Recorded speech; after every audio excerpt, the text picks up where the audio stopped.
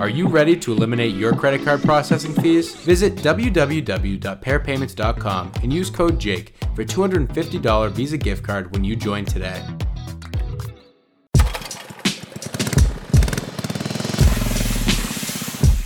Welcome back to Under Pressure, your favorite business building podcast for the pressure washing industry.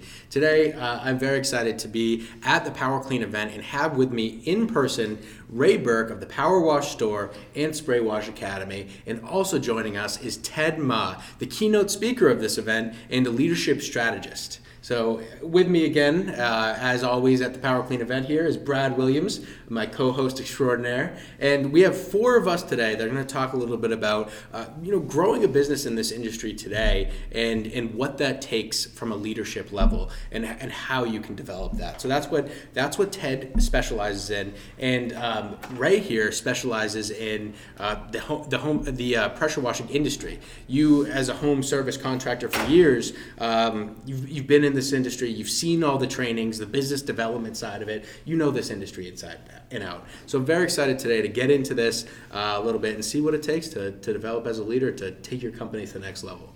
So thank you guys for joining us, and let's just do a quick introduction. For anyone who doesn't know you, who is Ted Ma?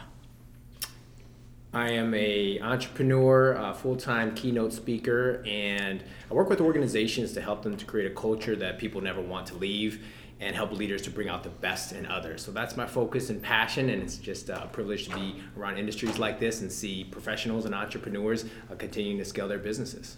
Absolutely. And Ray, for the rare people out there that don't know you, who is Ray Burke? What do you do? Oh boy, Ray Burke. I was a guy that I got lucky, but I got thrown into this industry as a real estate developer during the recession of 2009. I gave properties back in 3 different states, literally took my last bit of money, went to Home Depot, bought a 2.3 gallon a minute Husky pressure washer, started knocking on doors at the ripe old age of 39 and begging for business. Over the next 12 years, I developed, Spray Wash into North Florida's largest pressure washing company. We had 5 service trucks. In 2021, I was purchased by the largest pressure washing company in America. Bought a Power Wash Store franchise, thank you very much, and then bought a Power Wash Store franchise in Florida, and spend the rest of my time teaching and educating, which is a passion of mine in the industry. So now being on the other side of it, on the retail side, and supplying these guys with the stuff they need, to operate their business, I'm sure you now work with a bunch of people that you see growing their company. And as contractors that are looking to grow, what do you see as the tenets of development right now? What is pushing people to the next level? Getting expert help. Mm-hmm. Getting expert help. Being willing to come off of your wallet and understand that business development, coaching, accountability methods, even going CRMs, these are going to help you. They cost money. Be willing to spend some money doing this. Be willing to invest in your business. I mean, it's not a hard business to get out and start and to do a $30,000 side gig, mm-hmm. to do a $60,000 side gig, to get out and do $150,000 a year. But now whenever you want to grow and reach that next level, it's time to invest in yourself and invest in your business. I'm so glad we start here because there's 2 things, obviously, that you just finished with there that we need to touch upon. Investing in your business and investing in yourself. So off air, we had talked about investing in the business, but by finding the right information. So real quick, can you speak to that before we get on into investing in yourself? Where do you find the right information to grow your business? And how do you kind of suss that out? Well, you said real quick, and that's the hard part right there of being real quick. Vet the people you're getting information from. Mm-hmm. One of the biggest problems we see with social media, and kudos to you guys for interviewing experts and a wide range of people, but social media is fraught with people that you don't know their level of expertise. They're just parroting bad information that they've heard. They've not been in business long enough. They don't even know. They've not been around long enough to know what they don't know. Mm-hmm. And that's something that only experience can really teach you. And that's not saying we don't need great information from new guys, because there's a lot of innovation that comes from new people in this industry. But there's also a lot of good information that comes from tried and true. I don't have to say don't mix muriatic acid and bleach because I know that it's bad. Somebody did that before. I mean, that's lifelong experience out there. But you see information like that in forums going, no, don't do this. This is bad. You will die if you do this. Just vet your instructors. I mean, if you're asking somebody in a Facebook profile, or a Facebook forum about something, go and look at their profile. If they give you an answer, go and actually see if they have a wash truck. See if they have what their qualifications are, because there's people that parrot stuff that's absolutely the wrong information out there. Absolutely. They're not doing the business. They're making money talking about the business, mm-hmm. right? Or they just want to be heard. There's somebody that follows. They might not even be selling anything. These are just people that I started last month and I spray my roofs with 100% bleach. Oh, okay. We mentioned that many of these Facebook forums become echo chambers for the uninformed. Mm-hmm. Because if you've got somebody that doesn't know what they're doing telling you to do this, and other people agreeing with that, and somebody doesn't actually step up and say, no, that's bad, mm-hmm. don't do that, now all of a sudden this idea of I should spray roofs at 100% SH on here, or I should leave a 30% post-treatment on concrete, they start parroting that information, and then it leaches over into other forums and other forums, and it becomes a snowball of bad advice. Yeah, and it is so powerful to be able to be at events like this, at the PWNA events or other events in the industry, where you can cut off the learning curve to grow your business by learning the technical aspects and the business side. There's so much great advice here. But one thing you had said is, you got to grow the business, but also today, to get your business to the next level, you kind of hit a ceiling, right? You need to grow yourself as well, as you had said. So that's why I'm very excited to have with us today Ted Ma, Ted, how do you start growing yourself and working on leadership within your company? How do you even start that journey? It starts with a personal growth plan. Mm-hmm. And it's amazing how many professionals I've talked to across industry who have very ambitious goals, but they don't have a plan in place, not just with the business mechanics, but in terms of their own personal development. And to piggyback on something Ray said, being able to leverage other people's experience is so valuable, because we can take what would normally be a year, 5 years for us to learn, and cut that down to maybe a month, maybe even a week, as long as, and the caveat being, finding the right information. So it's incumbent upon all of us as professionals to be our own best filter of what we allow into our mental factory, so that we are producing the anticipated result. And knowing that there's a variety of resources out there, what is our plan? So what are we doing on a daily, weekly, or monthly basis to develop ourselves as professionals and as leaders, both with industry knowledge, business knowledge, and then the people side? Mm-hmm. Another mistake I see many entrepreneurs and professionals make is they only focus on what they need to achieve, and they're not focused on what their organization needs to achieve. And if we want to build a long-term legacy, if we want to scale to the point of what Ray was referring to, we've got to develop other leaders around us. So our growth plan for our organization starts with us, initially, the person in the mirror, but then it's got to spread to other people. Who are my high potentials? Who are my next generation of leaders? How can I attract people that have the qualities that either I don't, that can be another asset and fill some gaps or voids that I have in my personal leadership style, or who are people that are better than me? And being willing to check our ego at the door, let go of some of the insecurities we have, and say it's all right to surround yourself with people smarter, better, and more talented than you, because ultimately it makes you more profitable. Ultimately it grows your revenue, and ultimately it grows your company and scales it to a point you couldn't have done just by yourself. Absolutely. Do you think and I'm sorry, Ray, do you think for like small business owners that concept is one of the more difficult challenges they have to kind of break through mentally in this journey, is wanting to surround themselves with people that are better than them in various ways? Absolutely, Brad. I see that so frequently. And it's because when you start, typically, if you're an owner operator, it's all about you. The buck stops with you. If something needs to get done, you get it done.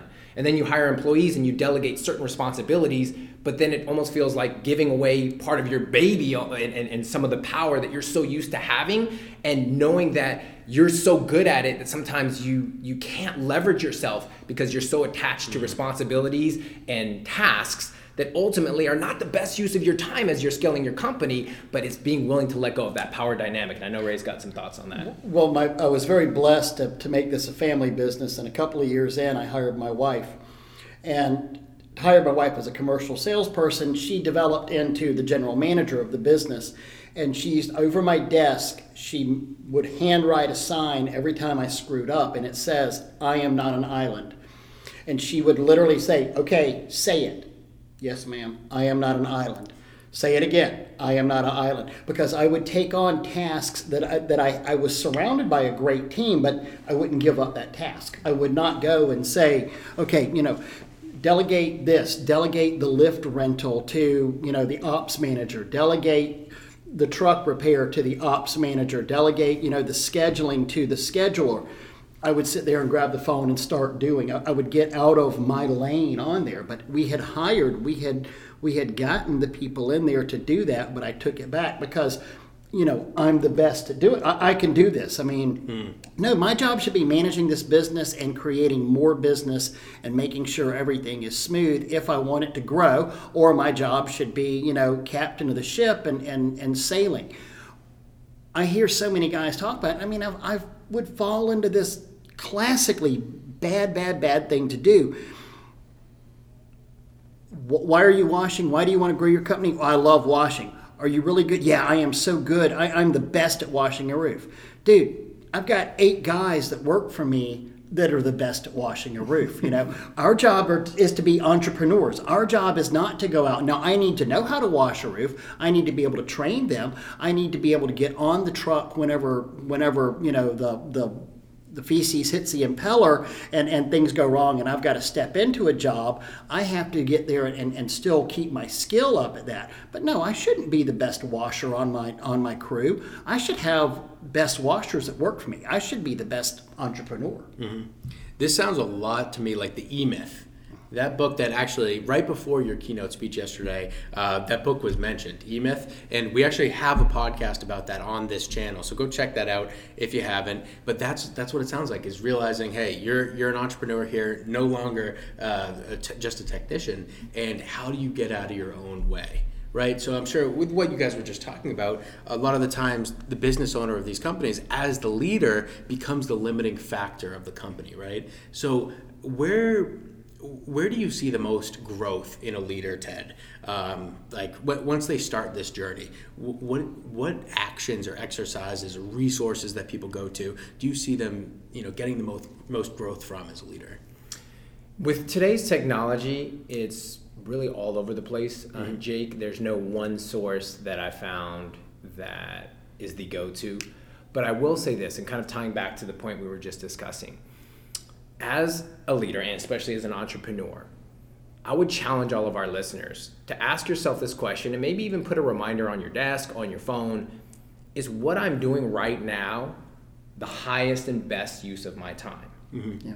And when you invest in yourself, whether listening to a podcast like this, going through an online course, reading or doing an audiobook, going through a conference on professional or personal development, many different arenas that offer these resources, and they all have their own unique benefits, and we all have different learning styles, right? I have some colleagues that they love to read books. Me, I prefer to listen to audios. Some people really engage with online content.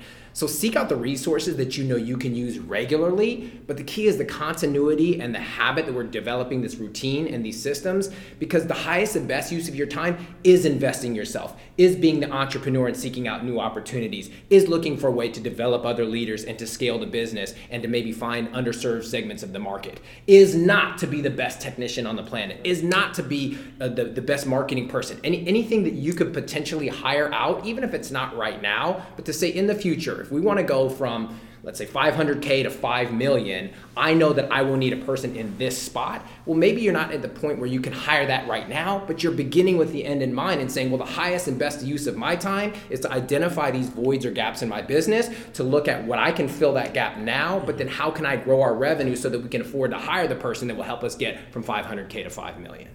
Absolutely. And I know this can sound daunting. It probably sounds like, oh, I need, after what you just said, I need a confluence of resources and people to talk to. It's all everything combined.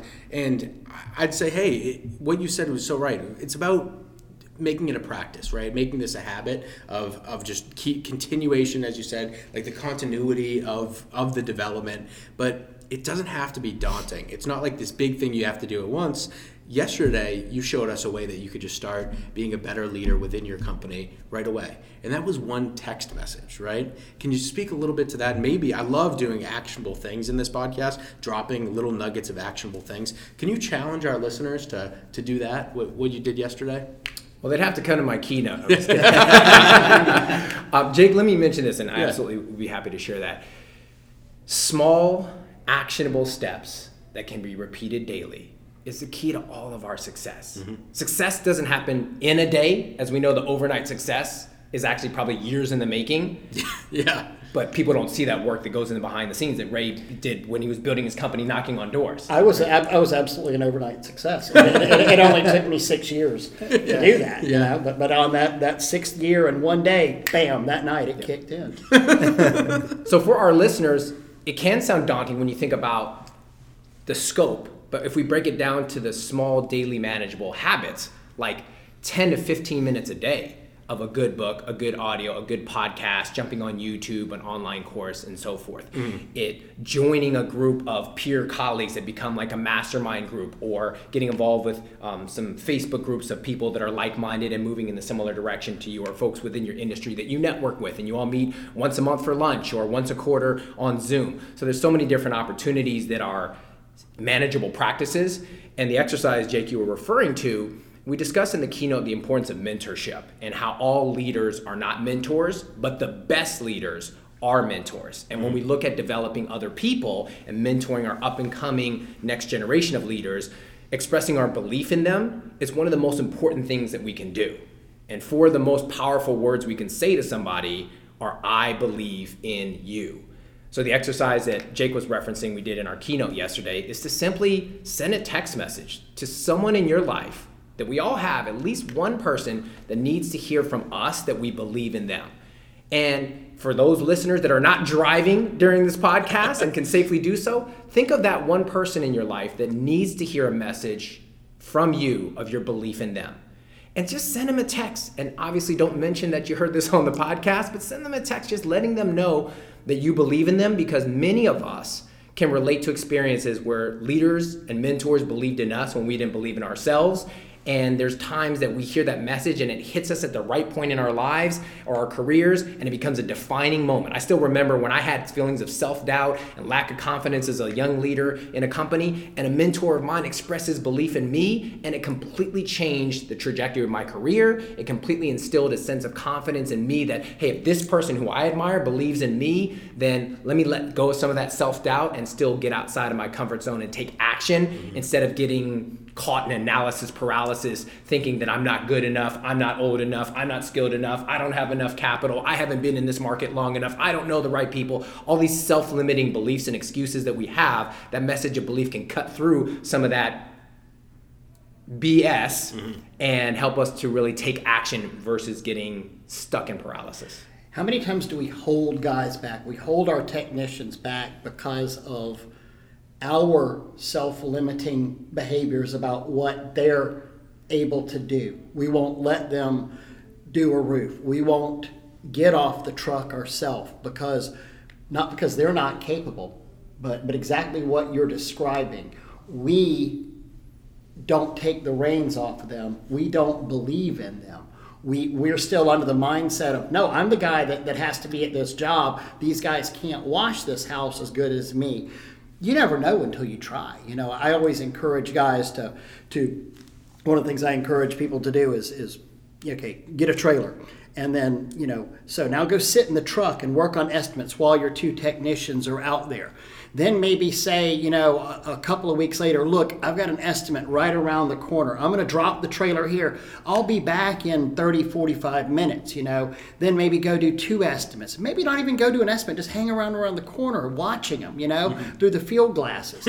You might be amazed, though, at what a good job your guys do without you. They may even do a better job than you crawling their butt the whole time. It's also real funny that how God puts little things in your path. And just this morning, as what I was pulling up on my phone, I had a conversation with a friend of mine just over text messages. And he said, you're talking about habits, on their bad habits, good habits. He said, by the way, I'm celebrating 254 days of sobriety today. Wow. And I said, I'm so proud of you, bud. And then I said, wait, in a row? But we're saying, I said, I wrote back to him and we had some more change. I said, it's crazy how that works. And I said, and good habits can be just as easy to create as bad habits.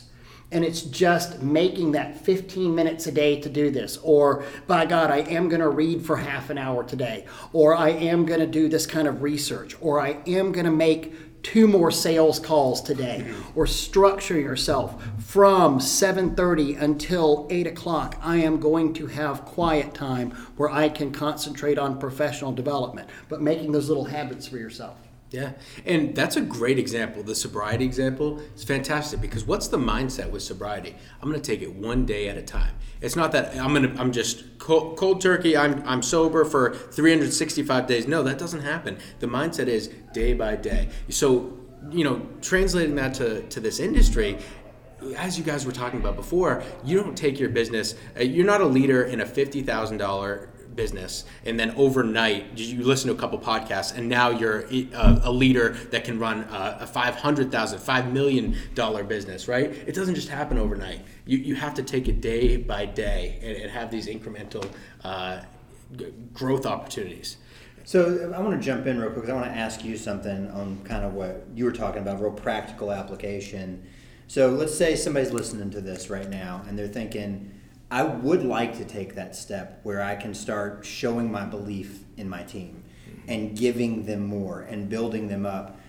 What kind of advice would you give somebody on like some steps they could take to start actually implementing that? Because it sounds good, but it's really hard in practice to actually start handing the baton to someone. Yeah. It starts, Brad, with our mindset and being willing to let go, as Ray was referencing, to some of what we're used to holding on to, and realizing, by the way, that for all of us as leaders and entrepreneurs, we are the lid for our organization. So until we lift our lid, those who fall under our umbrella will not be able to lift theirs as well. Mm-hmm. So it definitely starts with us in the mindset. Beyond that, one practical application is determine what stretch projects that you can challenge your employees or team members with, and whether it's empowering them to do some of the tasks that Ray mentioned that you're used to doing as an entrepreneur, but now you decide to delegate it, even if it's a difficult decision, but you let one thing at a time go instead of trying to go from 0 to 100 overnight. But you say, okay, what are 1 or 2 tasks that I can delegate or empower? Or what are 1 or 2 projects that I could assign to somebody that could help them to get outside of their comfort zone or do something that they're not normally used to doing on a day-to-day basis? This is how you stretch people. This is how you help them to grow and feel more confident in their abilities. And this is how you develop new skills that maybe they didn't even realize they had because you believed in them before they believed in themselves. Or maybe they knew they had the skill and they were ready and chomping at the bit and just for you to get out of the way so they could step up and show you how good they are. But either way, it's going back to your question, being willing to let go of that, assigning some projects and tasks and saying, okay, what are 1 or 2 things I can start to delegate? So Ray, I'm so curious from your perspective, how has this worked for you and your company? Taking off these training wheels can be a big leap of faith. I'm sure that there's a little bit of fear and anxiety in that. So how did that work for you with taking off the training wheels, handing over more responsibility? Was that something that you had that was tough to deal with? Or is it something that you were surprised at how well your team members were able to step up to the plate? Oh, I was terrified. Every time I grew, I was scared to death. I mean, this wasn't something that's going from one truck to even having the responsibility of 1 employee was terrifying to me. Then going from 2 trucks, and putting 2 employees on one truck and me taking the second truck out and doing jobs. That was terrifying. And it was terrifying. If you're not a little bit scared, you're doing something wrong, and it's like public speaking. You never want to be so comfortable up on a stage that you don't get the butterflies in your stomach anymore. The key is to get the butterflies all flying into formation. You should have a little bit. If you're an idiot if you're not a little bit nervous about growth, because or you're a psychopath that doesn't care about people. I've seen the advice online. Oh, well, if you're booked out for more than 2 weeks, you should hire another crew. Oh my God, no, you shouldn't. You're screwing with somebody's life. You're getting them to leave a job and come to work for you, and you're not a proven commodity and saying, okay, yeah, you come to work for me, and then what's going to happen after the 2 weeks and the season slows down? You're just going to say, yeah, sorry, I don't have any more work for. That's a horrible way to do. This is where you've got to think about it, and you've got to really, whenever you're starting to take other people's lives in your hand, you've got to really think about what you're doing here. And again, I go back to the growing a business is not something that should be taken lightly, and it's where you need expert advice or your peer group or your tribe around you, and surround yourself. What's that? Somebody says you're a son or an average of like your 5 top friends or something, and look at who you've surrounded yourself with, and that's where you're growing your influences from. Now your friends may be different than your business mentors, but they probably are. But surround yourself with people that are willing to take you in your tribe and willing to help and be willing to learn, because no man is, I am not an island. I am not an island. And then there's people out there that can help you. Absolutely. May I add to that? Yes, absolutely. Please. As Ray's talking, what's really hitting home for me is that growth requires change. And change is scary for most of us, myself included. So what we have to go back to is our fundamental belief that growth is more important than our comfort zone. Because likely you have had all the success you're going to have in your current comfort zone. So if you want to grow and you want to scale and you want to get to the next level, there is going to be fear. There is going to be anxiety. There is going to be frustration. You are going to feel overwhelmed. And it sucks. But is it worth it for growth, or do we want to just remain where we're at? And my guess is the listeners to this podcast aren't listening to this because you just want to be where you're at for the rest of your career and then sail off to the sunset in a mediocre lifestyle. No, you're looking to scale and grow. And so understanding those emotions, but saying, in spite of those emotions, the priority of growth is more important than remaining in my comfort zone. So you answered my next question, because he made me think the same exact thing. Based on the flow of this, what I'm thinking is, are you doing it wrong if you're not scared? Are you not setting your goals high enough if there isn't a little bit of fear? If you don't want to stay where you are, yes. You need to get out of that comfort zone. Yeah. If for me, if my goals don't scare me a little bit, and if certain people on social media or otherwise aren't laughing outwardly or inwardly about my goals, they're probably not big enough. And let's go with this about growth too, because I want to talk about the entrepreneurship and coaching, and you can have growth without growing your company. You can have professional growth. You can have, and let's take a $200,000, $225,000, $250,000 company, which is what one truck has been proven it could make out there. You might not want to take on the additional risk of another truck. You might not want to grow the income. You might not want to. You might be keeping that. You've got 2 technicians. You're very happy where you are. You can still grow the profit side of that. You can still grow. The one great equalizer that God has given all of us is 24 hours in a day. So you can grow your time off, your time away from the business, your relaxation time, your family time by doing professional development, by talking to good strategists, by people who are going to help you grow. Because it might not be a situation where I want to do $1.5 million. I want to do, you might not want a company the size of Spray Wash, because granted, I was extremely stressed out during the end days there. But you might want to just streamline and be the absolute best $250,000 guy that you are, keeping about $150,000 a year in that. And the same time, that is still growth. It might not be top line revenue growth, but professionals can help you with the bottom line revenue on that as well. And it'll be well worth money spent there. That is a beautiful golden nugget. Thank you for that. I love that because, you can always develop your operation, make yourself more lean, more efficient, and that you're right. Because Brad and I were talking about this yesterday, but growing your business, as you just said, doesn't have to be all about the numbers. It can be about building your character, building the lives of not just yourself but your team members and things like that, your community, working on your family, having that time. So thank you for that. That really was a fantastic nugget. And speaking of growing your team members, somebody had asked me the other day on an interview, and they're like, what's one of the things that you're proudest of with your company? Was it that you built this? And I can honestly say the thing that I was proudest of was that I created between 8 to 10 jobs, depending on the phase of my company, out of nothingness. And I was able to pay livable, if not fantastic, wages to guys. And I took that where there were no jobs before. I created that and created a family environment with guys that I'm still in contact with now, who are still, I call friends. And that was one of the best things about entrepreneurship that happened in entrepreneurship. I mean, it was the best feeling in the world that I was able to, not necessarily the money as much. The money was nice, don't get me wrong, haven't given the boat back yet. But it was an incredible feeling of creating something and blessing other people in their lives and giving them a good place to be. Ray, I love that philosophy because I believe that all of us shouldn't be just concerned with our own well-being, but what legacy are we leaving behind? When I was in my mid-20s, I read a book that challenged me and said, how do you want to be remembered 100 years from now?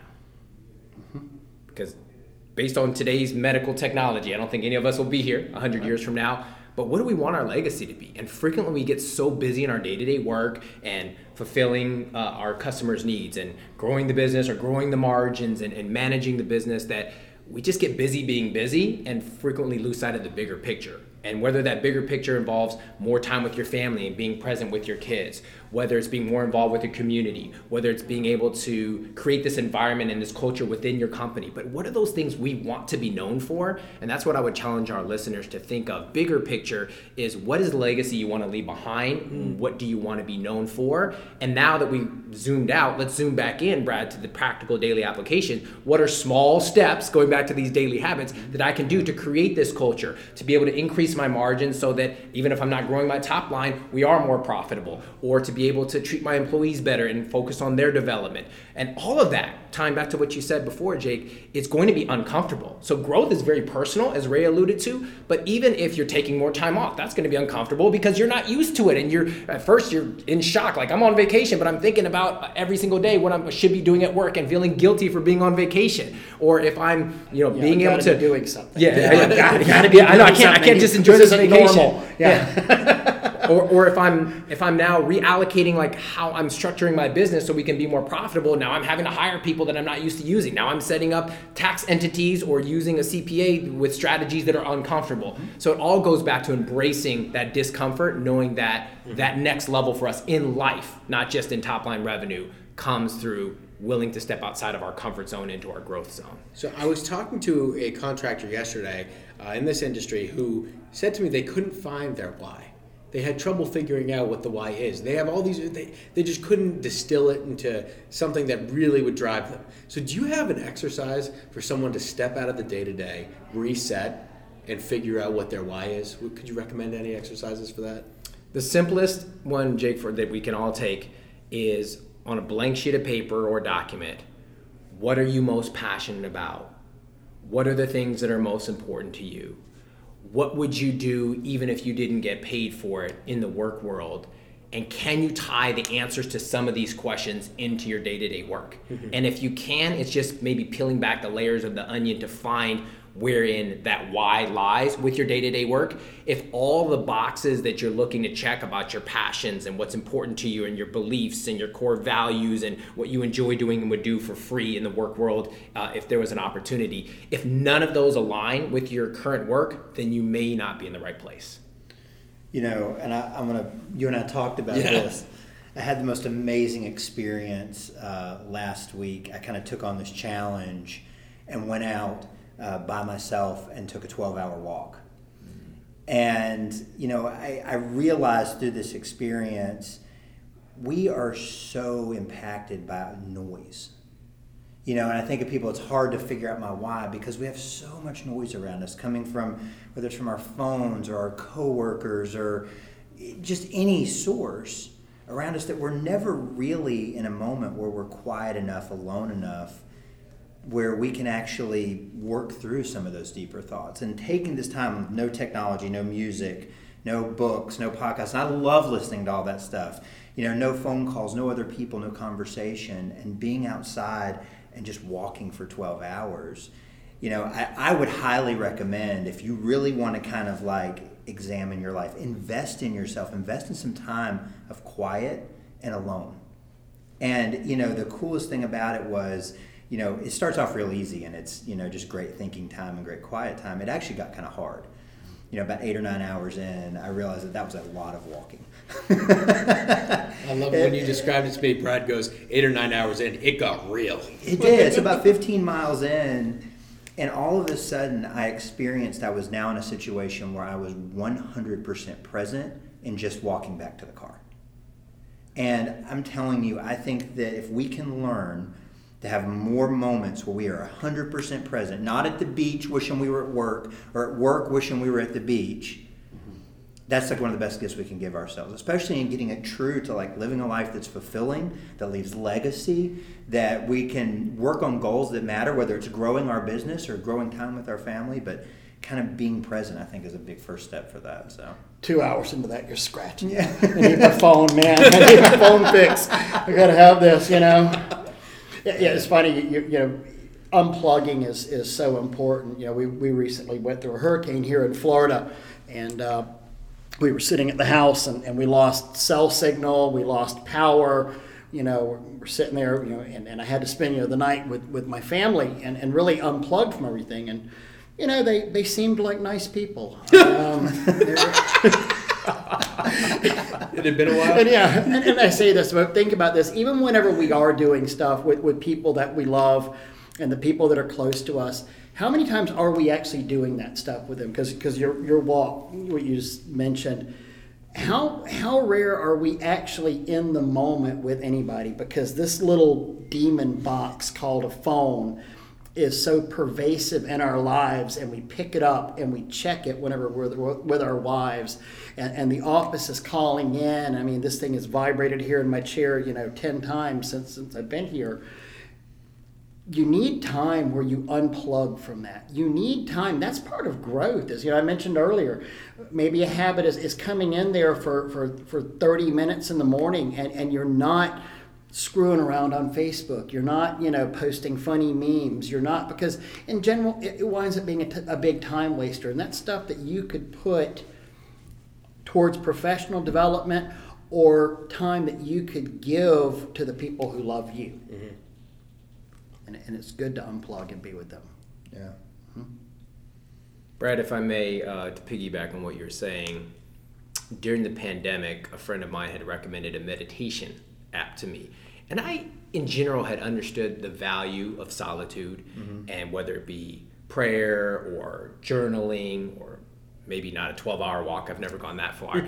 But I understood the value of sitting with myself and being present as much as possible. But meditation was always one of those things I was like, it's not for people like me. I'm an entrepreneur, I'm a go-getter, I'm an A-type personality, I come from a sales background, boom, boom, get stuff done, I got big goals. And I tell you, it was very uncomfortable for the first couple of weeks. But a mentor of mine challenged me to do it for 30 days. And this app was a 10-minute daily meditation. So it's something that I couldn't make an excuse saying, I don't have enough time. No, we all have 10 minutes. Right. And the app actually has a reminder saying 10 minutes is 1% of your day. The 1% that makes the other 99% better. I was like, that's good. Yeah. Okay, Wow. so I'll do the 10 minutes. And after about 2 weeks, I started feeling some difference in my emotional state, in my ability to be present with my family, in my ability to focus and just manage my emotions. And after 30 days, I look forward to it. And now it's been 2 years. And it hasn't been every day, but on a regular basis, I'm taking those 10 minutes to reflect, to think, to meditate, to spend time with myself. And what was extremely uncomfortable in my growth zone initially has now become a huge pivotal part of who I am as a leader, as a professional, and as a man from the simple 10-minute daily exercise. Yeah. I remember having a customer, and he was this elderly Indian fellow, doctor at one of the universities, and became friends, washed his house several times, and we were talking, and he said, I'm going to live longer than you. And I said, well, you kind of already are. And he said, no, I mean, my age, I will live to an older life, older age than you will. And I was like, please, tell me. He said, because I meditate. He said, I take time out of every day and I do a meditation on there. And I was like, wow, and it got me I never did it, but it got me thinking about it, so that's something. Yeah. Send Ray the app. Yeah, probably need that. I'll tell you what, though, seriously, though, and I did have a meditation app. It is uncomfortable because, boy, whenever you try to clear your mind, you sometimes get thoughts going in there that you may not want in your mind. And I noticed on the and I did meditate a little bit, but boy, getting the self-doubt stuff beat back and stuff, because it seemed like whenever I think that's honestly getting in a little psychology here. That might be one thing why so many of us keep going, because we don't like what creeps in during the quiet times. Agreed. I'll freely admit to that right there, going, oh boy, if I ever have to sit and listen to myself, sometimes it's not necessarily a good thing, because it's like, Ray, why didn't you do that? Ray, you're not good enough to do this. Ray, what if you fail? Ray, it's like, it takes a little while to get sometimes those things beat back on you. During the walk, I made it a point to ask some questions of myself to ponder on. And the fun ones are like, what's most important to me? What do I want to do?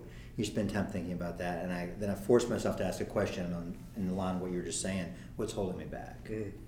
And, you have enough time to be honest. You start getting honest with yourself. I know I need a little bit better morning habits and this and that. And you start answering that question in a real way. And it gets really uncomfortable when you start to acknowledge, what are some of the things I'm allowing to hold me back, but I kind of bury them down, and I think we kind of come to that realization that we have to face them. It's what you were saying, like, if we want growth, like, it's easy to say, it's going to be, it's uncomfortable. We really have to embrace that. We have to embrace, if we want highs, it comes with lows. You can't just run in the middle and you're just going to bounce up to some highs every once in a while and the rest of it's just going to be easy comfort. You have to be willing to take on the uncomfortable so that you can get the awesome. You can't coast up a mountain. That's right. I love that. Yep. I love that. That's why roller coasters are so much fun. You go up, you go down. You go up, you go down. And that is such like the journey that I think all of us have been on, and being an entrepreneur and all that, is that's part of it. And if we didn't like that to some extent, we're on the wrong ride. Right. Yeah. We're on the wrong ride. The DMV needs clerks as well, because those people just get always bad days.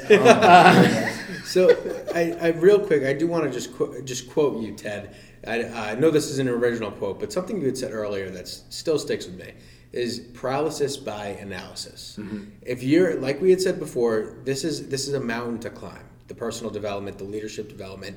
So all this stuff we've talked about today to the audience, take it in baby steps. Don't get bogged down by all the stuff that we're talking about, all the stuff you're realizing, I need to be true to myself. And being honest with yourself, there's a lot you can work on. I know that. So don't get bogged down don't get paralyzed by all the analysis. Just start with little things, whether it's a little 10-minute meditation at the beginning of the day, or really just sitting down, figuring out your why, or working on growing your team members. Just start. Just get it rolling. I'm sorry, I know you had something to say. What was that? No, that's all right. That's all right. I did want to ask you, I think one of the things I really enjoyed in your talk was this focus on mentorship. Mm-hmm. And, you know, you talked a lot about kind of being a mentor to somebody, but I think to the same extent, I've recognized like my need for a mentor in my life. Always kind of someone that's been somewhere I want to go, that can relay some of that real wisdom back to me and be honest with me. But I think that's one of the more obscure things to go out and do, right? Like, okay, where do I get one of those? Mm-hmm. What advice can you give? What steps can you give? Like, if I'm seeking out a mentor, someone's listening to this, seeking out a mentor, how do you go about that? Like, how do you find that? I would start by making a wish list. And let's think about the people that we admire and respect, not just for their professional success or what they've accomplished in life, but also for their character, because that's equally as important. Mm-hmm. There's been times I've been misled, especially earlier in my life, by people who had a lot of financial success, and I was thinking, I want to be just like them. And I realized their integrity was lacking. They had no family life because they were so busy chasing money that they lost sight of what was really important, like family, health, relationships, friendships, etc.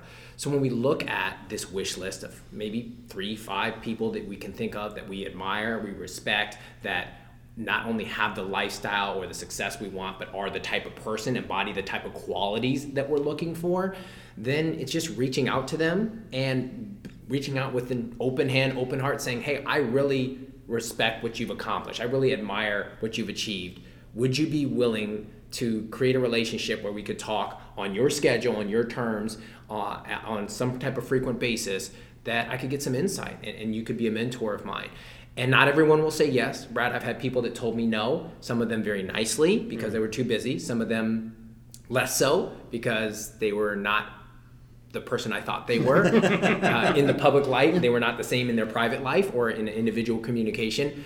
But thankfully, I had tough enough skin knowing that just like sales, it's a numbers game, and I didn't just have only one person on that list. And also, a mentor doesn't have to be somebody in your profession. Mm-hmm. So I've got mentors in my professional life, but I have mentors in my spiritual life. I have mentors on the family life. So understanding that, get what you need from the person or people you're looking for, approach them, and maybe, as I mentioned in my presentation, my current main mentor in my professional life, we meet once a quarter on Zoom for 30 minutes because he travels the world, he's a Hall of Fame speaker, and that's all really he can dedicate in his schedule. And I appreciate that time. I set the agenda, I drive the relationship, I take action on the assignments or challenges or suggestions he gives me, and I show him the results so that I am proving that I'm worth the time and the investment that he's making into me.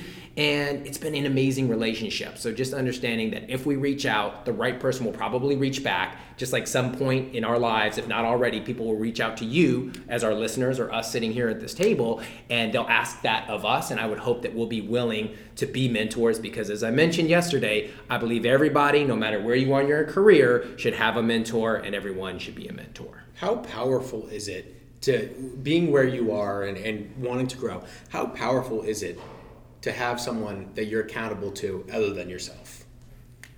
I wouldn't be where I am if I wasn't. So you need to find that person.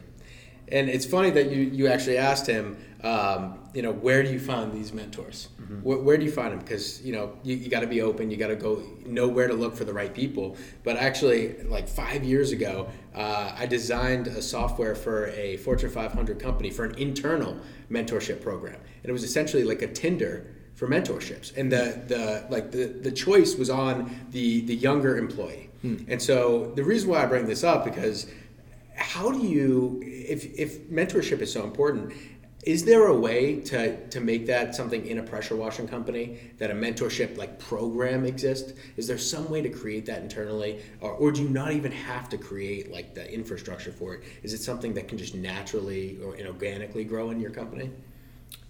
Jake, that's a great question. The challenge with it is it's really about a 15-minute answer. So let me give you a Cliff Notes version.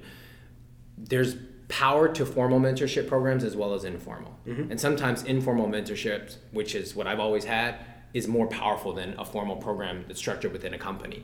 But those that are done well and done right within companies can have a huge impact on employee productivity, morale, retention, and people's ability to develop and grow into leadership roles. So yes, it can be done. It takes a commitment of somebody in a leadership role to dedicate the time and the resources to do that. And if you're in a position, you say, well, Ted, I don't make that decision. I don't have that authority, or our company's just not big enough for it to make sense to do that. An informal program can be just as effective and powerful. But going back to the original premise of our whole conversation, all this starts with us as listeners saying, where you are right now, you can be a mentor for somebody, no matter what your title says or how long you've been in the industry, because you are uniquely positioned to help the person that you once were. I can say that, I've been an informal mentor to dozens of people over the years, and a lot of it just started out with a simple phone call. I mean, it's Ray, I'd like to talk. Can I call you every now and then? Yeah. And I have guys that have been doing this for 5 years. About once a quarter or so we talk. Just reach out to someone, and if they have the time and if they're the quality person, they probably will do it. I mean, I think a lot of entrepreneurs, especially in this industry, they really do have the heart of a steward. And that's so much of being successful as a person in business, as an all-around success. And I didn't say financial there, but having that heart of a steward and wanting to help your flock grow, your tribe grow. To almost be a shepherd in a lot of ways, to make sure everybody's good within you. So how do you find a mentor? You ask somebody that you want them to be a mentor. Let's talk about coaching programs for a minute. I mean, is there that much of a difference between a coaching program and a mentorship, other than possibly the financial arrangement? Maybe probably a little structure. Not structure, maybe. So in a lot of ways, you could go into one of the popular coaching programs out there. I mean, so much of the mentorship might have just a good dialogue back and forth, but then a coaching as well, you then may have some accountability actions on there. And that's important as well too, is to be not just to talk about it, but if you're going to make a change, if you're going to do implementation, then to have an actual, what's the word I'm looking for, an accountability that you have applied, you have done this. What's this, there's a saying, Ted, I know you'll know this, you're much better read than I am, about the thoughts without implementation is just a daydream. I haven't heard it said that way. But yeah. I often say that information without application leads to frustration. Yeah. I mean, but same principle. Yeah, right? I mean, we can sit here and think about it all day long, but until you actually, the Confucius, the journey of 1,000 miles starts with one step. Mm-hmm. Ted, I'm interested. What are your thoughts on that? Is coaching interchangeable with mentorship, or do they kind of solve two different problems?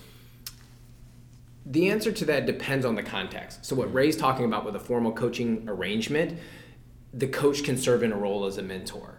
But similar to leadership and mentorship, right? So every mentor is a leader, but not every leader is a mentor.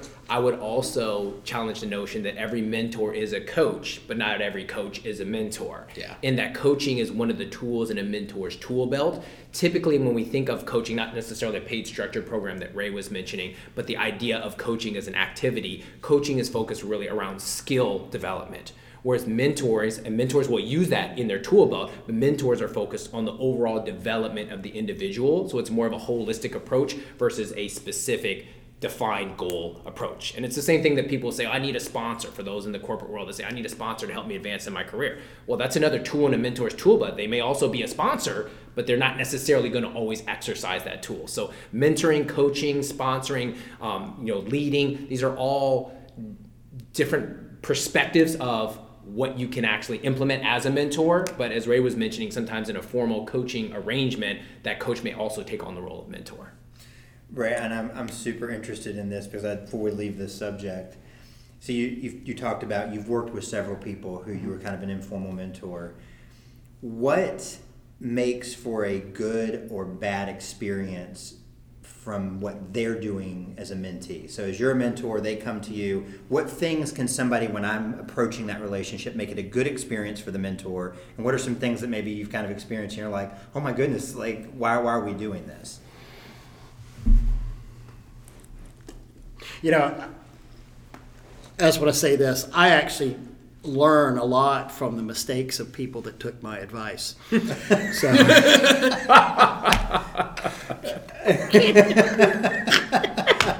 Kidding. That's called the anti-mentor. I would call these people up and ask them, but they're actually out of business now. So, no, I would say something that makes the mentorship work, especially if your mentor is someone that, like I was, out in the field and going and running and doing and not always at my desk, of some flexibility with me to understand that, okay, I might not always be available, and then probably a time respect. Pick up from my nonverbal cues that I'm giving you that we got to wrap this up kind of thing. Because, I mean, I could, but I may not want to sit there and go, okay, look, I got to go. I mean, this is a life suck on me right now. You know, I've got stuff I got to do. I may not want to cut you off because I genuinely do care about you. But if I start giving you these verbal and nonverbal cues that, like, we've done this time, we can't go 2 hours out there. I may not want to hurt your feelings. Kind of pick up on that. Kind of like whenever we do sales, and one of the first things that one of the things that makes a salesperson so awful at their job is they pop in on a cold call and they say, okay, I want to talk to you about pressure washing. This will just, okay, I'm sorry, I don't have time right now. But no, you don't understand. We're really good pressure washers. I want to do this, and I want to do, and you start usurping their time, and eventually, even if they need your services, they're going to be like, I'll never call that guy, or they're saying, can I have 5 minutes of your time? And you go in there and uninvitedly you suck 30 minutes of their time, and they're just trying to get you away, and they're not, you're not picking up that they're closing their pad and capping their pen and things like that. You're done, looking at the watch, you've lost interest. You keep selling yourself. Same thing. We do that as salespeople all the time, Give your speech, get in, get out, be respectful of people's time in that respect. Okay. And so same thing with the mentorship. I mean, because there will be times where it just doesn't necessarily, the road to hell is paved with good intentions, and I may have every intention of let's having a talk today, but sometimes things go foobar in your day. It's good advice. It's a relationship. Yes, I think what you're saying. You still have to. It can't just be taken. One thing I've always heard people say, I was curious if you'd share this, is, if you go to somebody asking for advice, take the advice. Oh, that's a big one. Yeah. Oh, yeah. That's I can liken that back to the Facebook forums on there where somebody goes in and asks the same question on 6 different forums going, well, how do I, and you'll actually, sometimes the guys in Spray Wash Academy are kind of hardcore about that going, dude, you've asked this question in 6 different places. You've gotten professional answers every time. Why do you keep answering? It's a little bit of a hold them accountable, And it's like they don't really want the right advice. They want the advice that they want to hear. Mm-hmm. They want to know that they have a red tip, Y'all are making me think of a meme I saw on social media recently. It says, and let me enunciate clearly, don't be an ask hole, which is the person who asks and asks and asks and never take action on the advice they get. Mm-hmm. Yeah, that's good. Absolutely. Ask with a K, just to make sure I'm glad that you enunciated it, so we didn't have to bleep that out later. Yeah. This is a family show, guys. Ted, and I'm going to jump in because Jake's been stealing my question. Sorry. Kind of looking forward as we wrap this up. What are you most excited about moving forward? We're about to wrap up this year, the last quarter of it. We're going into a new year. What are you most excited about that's going on? Brad, I am elated to be back at in-person conferences like here at Power Clean. It's been a long, challenging 2 years for me as a professional speaker, talking to a screen. And no matter how much we use technology to try to leverage it and make the experience as best as it can be virtually, it's just not the same as being here with you all in person. So I am over the moon to be here and excited to be back on the road and connecting with folks like you all at these events. Yeah, I miss these super spreader events. Ted's exactly right. No, Ted's exactly right. I mean, that was that 2019 and 2020 and 2021, whenever stuff started dropping off, it was awful because, you meet. If I could give this advice to guys listening to this, and ladies, I don't mean to be sexist in that. If you're in the pressure washing industry and you've not gotten to an event such as this, get out and go. You're going to make relationships. You're going to meet mentors. You're going to make lifelong friendships. I mean, I think 5 of my 8 best friends are people that I've met at these. I mean, we vacation. We've gone to St. Thomas and Belize multiple times together. I mean, these are guys that fly in for my birthday parties, and they're the people that they'll come to my funeral. And you want to talk about a total package, and you want to not only help your business but help yourself as a person.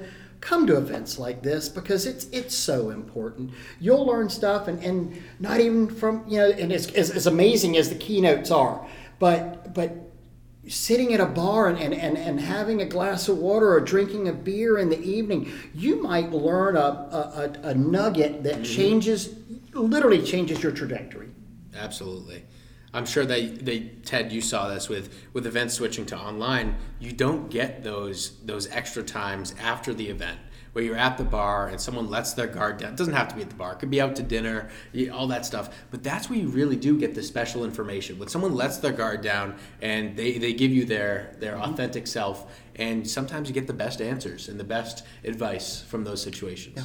So we missed out a lot on that. So I'm glad. And this podcast actually started in a time where, everything switched to online and Zoom. So for me to be able to get in a room with you guys here, it just takes the podcast to the next level. To really be able to, see you guys as you are, have these fantastic conversations, and really get in deep. We don't have the separation. So as Ray said, get to these events. We talk about it on this podcast all the time, but you cannot replicate these events online. You can go watch the video of the instructor giving their presentation or something like that on a bunch of events, but it doesn't replicate all the extra stuff, the stuff on the sides, the auxiliary things. You can't replicate that. You can't replicate the friendships you make, and I'm sure those have just pushed you further and further in your career. Mm-hmm. Get to these events. And you have to wear pants. Yep. Yeah. So you do, unfortunately, unlike Zoom, you can't be in your boxers below the table. You do have to have pants on. For all of our listeners, we are all we are clothed here. Yes. Make sure we make the disclaimer. So Brad and I have a little inside joke here. I mean, this is a rare podcast where we all are pants, because who knows? I mean, I could have podcasts where no one's wearing pants. I mean, every Under Pressure episode before Power Clean could have been pantsless, and we wouldn't know. He's pulling a Jeffrey Tubin right now, All right, so thank you guys. Great visual for all of the listeners. Great visual. Yeah, exactly. Well, that's how I get through the podcast. If I'm ever nervous, when I first started, I was very nervous, so I just pictured them in their underwear. No, I did not do that. Don't worry if you were a guest on the podcast. All right, so seriously, guys, thank you so much. This episode was fantastic. Went way longer than I expected, and I appreciate that so much. This was a fantastic conversation. Y'all know you have a problem shutting me up. I mean, I've been told that they say that brevity is brevity is the source of wit. Then I must be the dumbest guy out there, because I cannot be brief whenever I start talking. Well, you know what? It's great for a podcast. It would be great for y'all to say, no, Ray, you're not really the dumbest guy out there at this point. But yeah. You know what? Have you ever seen like NFL mic'd up? I think we might have to get a lapel mic on him and mic this guy up. Yeah, around the horrible. Oh, that would be awful. There are clips in there. I have no filter. So. All right. Well, thank you guys so much. Ray, Ted, thank you guys. I really appreciate it. Brad, thank you for joining us once again. Thank you to the audience for tuning in. We have a fantastic roster of guests that will be coming from you in person here at the Power Clean event. So tune in. These episodes will all be coming out. And as always, please like, subscribe, rate and review the podcast so it's seen by more people. And the most important thing you can do is share this podcast. If you know anyone in this industry or not, home service or not, contract or not, but anyone that can grow their business by listening to a fantastic conversation like this, please, it's your duty. Go share that. Help everyone out. Let's let's help everyone grow their businesses. So thank you guys, and we will see you next time.